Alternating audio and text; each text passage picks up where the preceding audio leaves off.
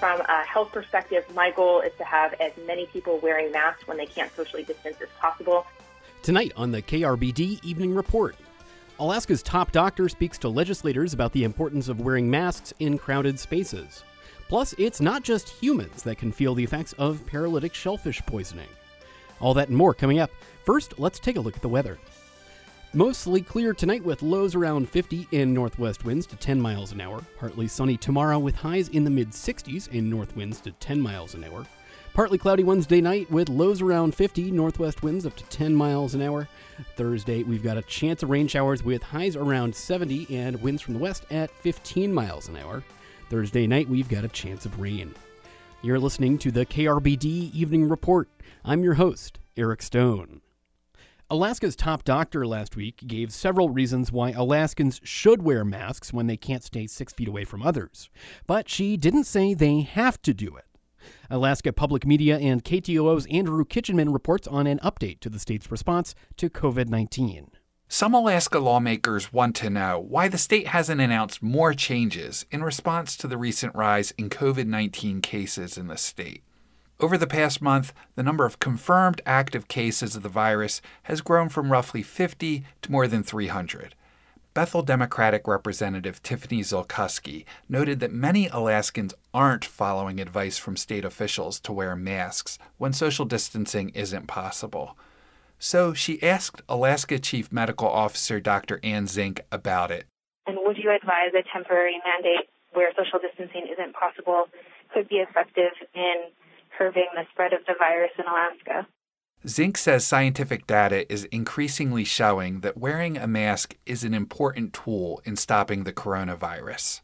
From a health perspective, my goal is to have as many people wearing masks when they can't socially distance as possible, and whatever tools we can use to get there. There's a lot of debate on which tools are most effective for all sorts of different reasons, but we continue to try to get the message consistently that mask is an important tool moving forward.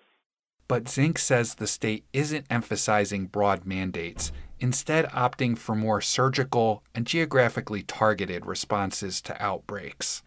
On Friday, Anchorage Mayor Ethan Berkowitz announced a mandate for residents there to wear masks in all public indoor spaces.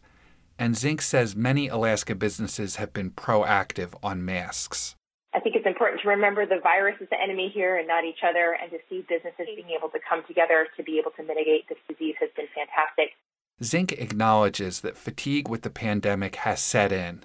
I think all of us are over COVID. It's no fun, but COVID really sets the timetable. Zink says the recent rise in cases is different than the one that occurred in March. The state is catching more cases due to increased testing, and each case is receiving more contact tracing since the state has expanded its capacity. State officials say they're aiming to have 500 people doing contact tracing, up from the current number of roughly 140. School districts are being added as partners, including school nurses. State epidemiologist Dr. Joe McLaughlin also addressed the legislators during the meeting. Until we have an effective vaccine or treatment for COVID-19, we need to continue to rely on non-pharmaceutical public health interventions to slow the spread of this virus. Zink says Alaskans should continue to work from home if possible. In general, if your work can be done via telework or other remote ways, we highly recommend it. Our office is teleworking. Dr. Joe McLaughlin and I, we were joking that we ran into each other on a trail and have not seen each other since the pandemic started. Zink says it's not possible to isolate only those who are at high risk from the disease. We often get asked, why don't we just kind of protect this small group? It's not a small group, it's at least a third of us. 32% of Alaskans have been identified as having one or more risk factors, as defined by the Centers for Disease Control and Prevention. In Juneau, I'm Andrew Kitchenman. The Ketchikan City Council is set to consider an ordinance that would mandate mask wearing within city limits. We'll have more on that tomorrow on the KRBD Evening Report. Most coastal residents have heard about paralytic shellfish poisoning and the dangers that it poses to humans. But it's not just people that can get sick or even die from eating toxic mussels, clams, or other molluscan shellfish. As KCAW's Aaron McKinstry reports, pet owners need to watch out for their pups, too. Naomi Bargman leans over the edge of the Stargavin dock to dip a frosted plastic bottle attached to a net into the cold waters of Sitka Sound. Her Alaskan Husky, Chicky, lounges on the dock beside her. Chicky's not very good at helping, but She's doing something called a plankton tow. Her lab conducts one once a week to get a snapshot of what's going on with the water's microscopic life. So the most important thing is make sure you don't lose the bottle. Make sure it's screwed on tightly. And throw it in the water. Try to get some water in the bottle so it sinks. Try that again. And then one more time. And we're going to let it go to its watery grave at the bottom. Bargmann works as an environmental lab specialist for the Sitka tribe of Alaska. They opened a lab in 2016 to monitor for harmful toxins that cause paralytic shellfish poisoning, or PSP. What Bargmann's doing today helps track harmful algal blooms that can produce those toxins. Blooms can serve as an early warning sign for people who harvest shellfish or pet owners with shellfish-loving dogs. Fortunately, we haven't seen the harmful algal species in high concentrations lately. The lab also tests shellfish directly and has a free testing program for Sitkans. Bargmann says about 80% of the butter clams they've tested since September have been over the FDA limit. Butter clams, I like to say that they don't know how to socially distance themselves from PSP, because once they get high levels of PSP, they tend to hang on to them for months to even years. A dog was recently hospitalized after eating a clam at South Stargavin Beach. Dr. Takoa Wolf from Sitka Animal Hospital treated the sick puppy. Really, the only thing you can do is the tincture of thyme, supporting them through the toxicity if it's severe. Sometimes that means giving them nausea medication, IV fluids, warming them if they're having difficulty keeping their temperature up, and monitoring their heart rate because it can cause a very fast heart rate. Dr. Wolf started practicing in Sitka last August. Since then, she's heard of about 4 suspected cases from other vets in town. But this is the only one she's treated here where the dog had a known history of eating shellfish. She says most dogs make a full recovery by the next day, including the one she treated. Initial signs of PSP in a dog include unstable walking, excessive drooling, weakness, and vomiting. I would say the most important thing is, not to panic. It doesn't mean that, your dog can't take a nice casual walk on the beach. It's something to be aware of. If you see the signs, it's good to get to a veterinarian. Because it could be something else that needs to be treated. And even though it's rare, dogs can die from PSP, just like people. It can progress to muscle paralysis and even respiratory depression or difficulty breathing. And there has been reports of pets having to be put on a ventilator to see through it. It's not much of a low tide this week. Okay. After completing the plankton tow, Naomi Bargmann takes her pup for a walk along North Stargavin Beach. Recently, the lab found high levels of PSP in a butter clam just south of here, on the other side of the creek. The same place where the dog Dr. Wolf treated got sick. As Chicky roams with her nose to the ground, Bargmann doesn't keep too close of an eye. She's not much of a shellfish eater. Fortunately for me, I'm not that worried, She eats other disgusting things instead.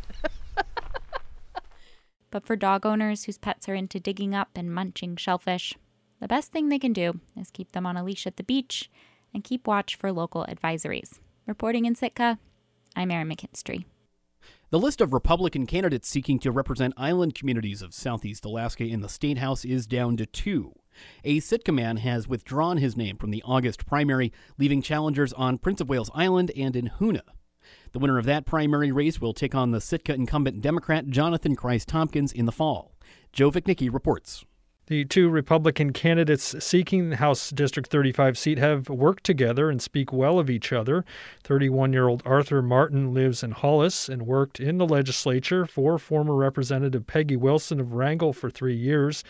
Martin says he was born in Sevastopol on the Crimean Peninsula in the former Soviet Union and immigrated to the U.S. when he was 7 years old.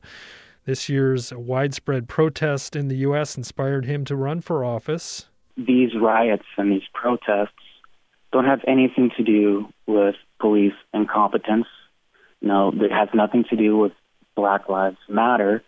What we're living through is cultural revolution.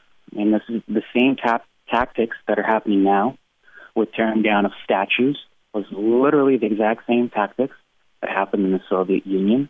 You have really no freedom of speech throughout the country as a whole. If you say something that's politically insensitive, you will get banned on social media platforms. You may even lose your job. Martin says he's not afraid to speak his mind.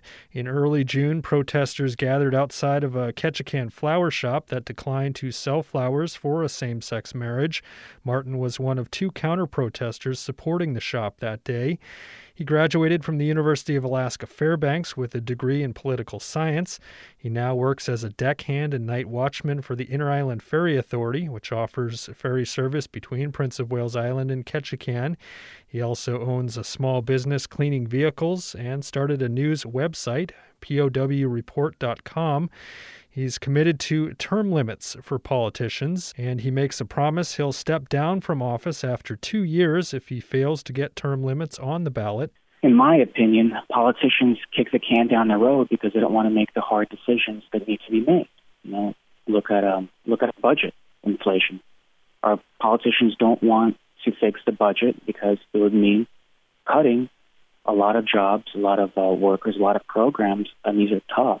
And so instead, legislators focus on pork barrel spending and other, minute little legislation that doesn't actually do anything. Meanwhile, the rest of Alaskans are suffering. With the primary election just weeks away and a pandemic complicating travel, Martin says his main campaign outreach will be online, but he does hope to visit other communities in the district to campaign in person. 2 years ago, Martin did some campaign work for his opponent in this year's primary. Kenny Carl Skaffelstead came in second in the primary for the House seat in 2018. The 60-year-old Skaffelstead is a former mayor, councilor, and a public works director for Hoonah, and says he's running to give people a voice. My travels have given me access to a pretty good section of our population in this district, and it just the resounding message was my voice is not heard. Nothing I have to say really goes with anything that's happening at our legislature. And so my chief reason was just there were just too many voices left unheard about their concerns. Skaffelstead is a construction consultant and does some construction work. He also does some commercial fishing when he can. Responsible budgeting for state government is a concern of his, and he thinks state spending needs to be cut. He also says resource development could help the state budget picture. We've got to take a serious look about getting more than one basket for our egg, as a matter of speaking. And by that I mean resource development has to be an open concept. Anyway, we have to be able to access some resources and get some industry-level investment and attention. The district covers many of the island communities of the Central Panhandle, from Prince of Wales Island in the south, stretching to Elfin Cove and Hoonah in the north, and including Sitka, Angoon, Petersburg, Cake, and Craig. Skaffelstead plans to travel on his fishing boat to campaign around those communities. A third candidate, Richard Calkins of Sitka, has withdrawn. The primary election is August 18th. In Petersburg, I'm Joe Vichnicki.